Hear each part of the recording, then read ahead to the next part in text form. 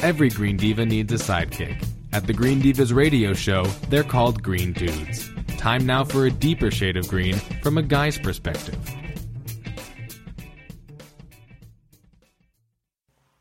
So glad to be talking to this amazing green dude.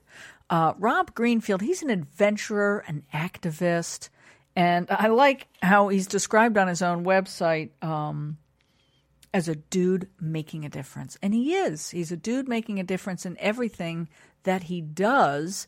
And I think today we're going to talk a bit about zero waste. Hey, Rob.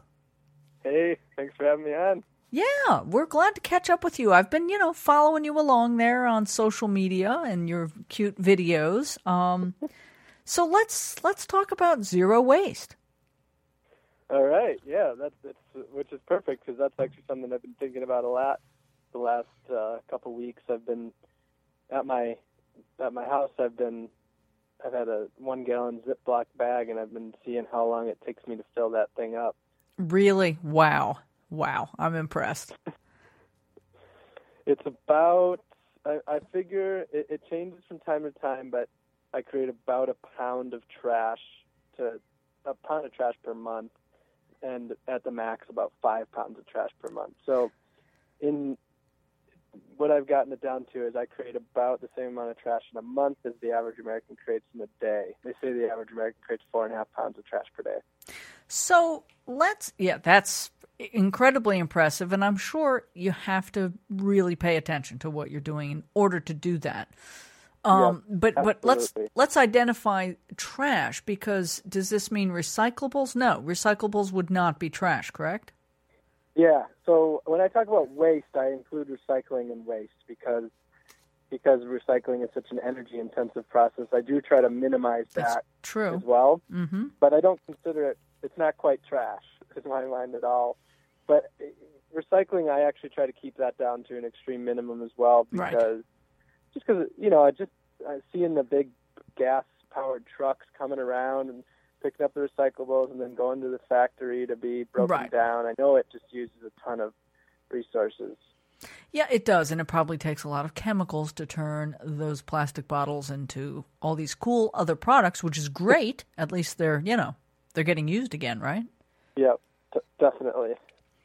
Okay, so you may occasionally have something that you would recycle, but that doesn't go into your Ziploc 1 gallon baggie. No, that would go into the recycle bin. Okay, so dare I ask, what is going into your what's going into the trash? So I guess I started to practice this trying to create less trash about 3 or 4 years ago. One of the biggest inspirations for me was the story of Stuff. I'm guessing you've seen that. Yeah. And for anybody who's listening and hasn't seen it, it is an absolute must-watch. It's a 21-minute short film that really just explains to you how much goes into your stuff.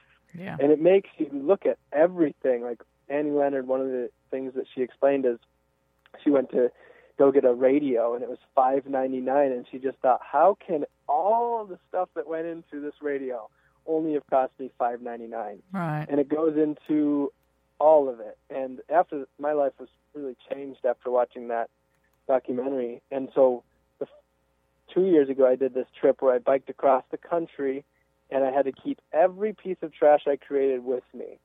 And obviously, when you're biking across America, the more pounds of trash you have, the harder it is. Yeah.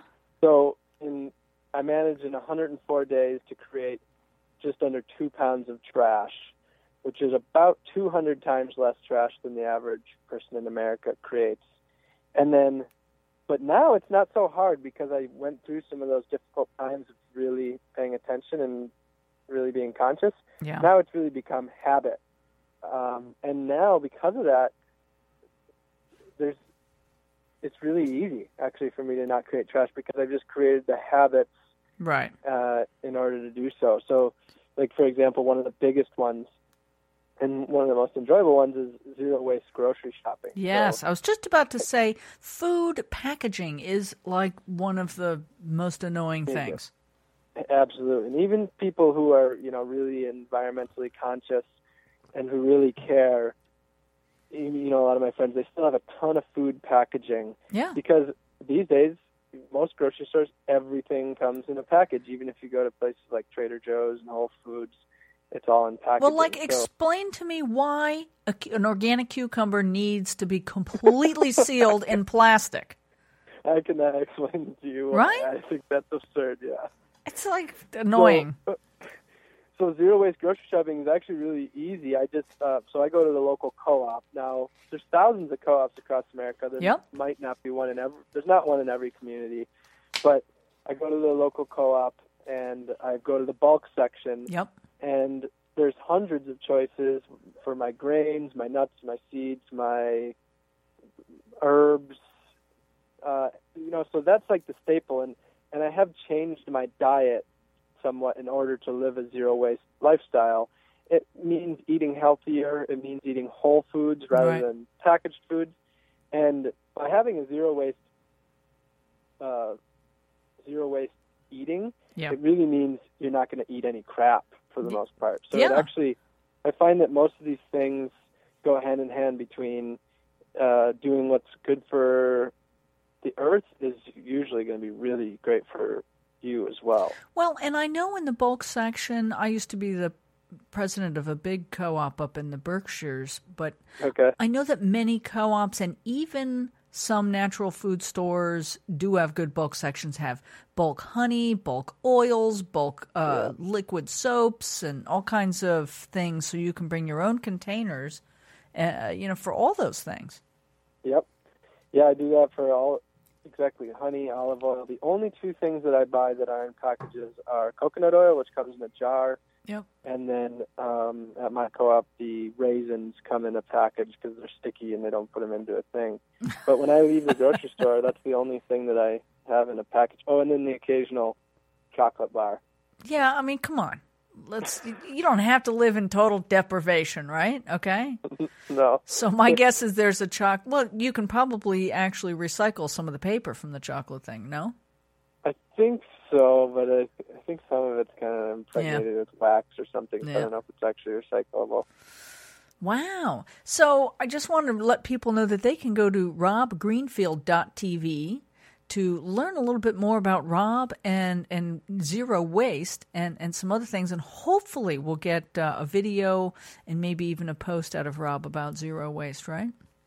Actually, you can go to robgreenfield.tv/waste. I just posted a couple days ago a video. It's a 3-minute video that shows my zero waste life at home, and then a guide with the basic, simple, here's how to go zero waste. And there's some really easy, simple suggestions in there that are no-brainer. Like the easy ones where you can just be like, all right, I want to do that. For example, bringing your own bags to the store. But it also goes over the ethos, and that's really what zero waste is. It's more of a mindset than it is a practice. It's about changing the way you look at the earth, the way you look at your community, the way you look at your own body. And that's really what zero waste comes down to for me. It's all a psychology. It is, and once you begin to penetrate that philosophy and you begin to practice, and you see, I think it sort of snowballs and grows, and then you end up like Rob in this tiny cool house, and riding a bamboo bike, and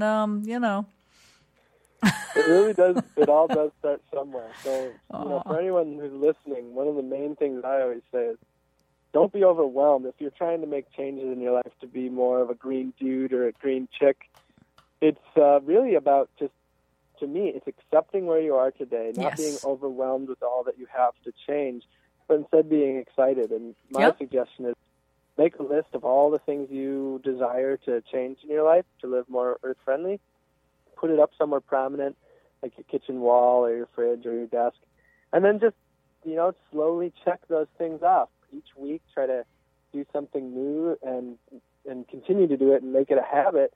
And then with time, you'll end up where you want to be, and you'll work on all of the successes. So it actually becomes easier because you'll feel better and you'll kind of piggyback on top of your previous success. Well, it does feel good in a number of ways to set those kind of goals and to achieve them. And then when you see and you learn and you understand what a difference these things really do make, and every little thing you do makes a difference.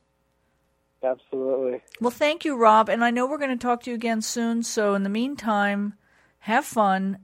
Keep trying not to fill up that bag, man. I will.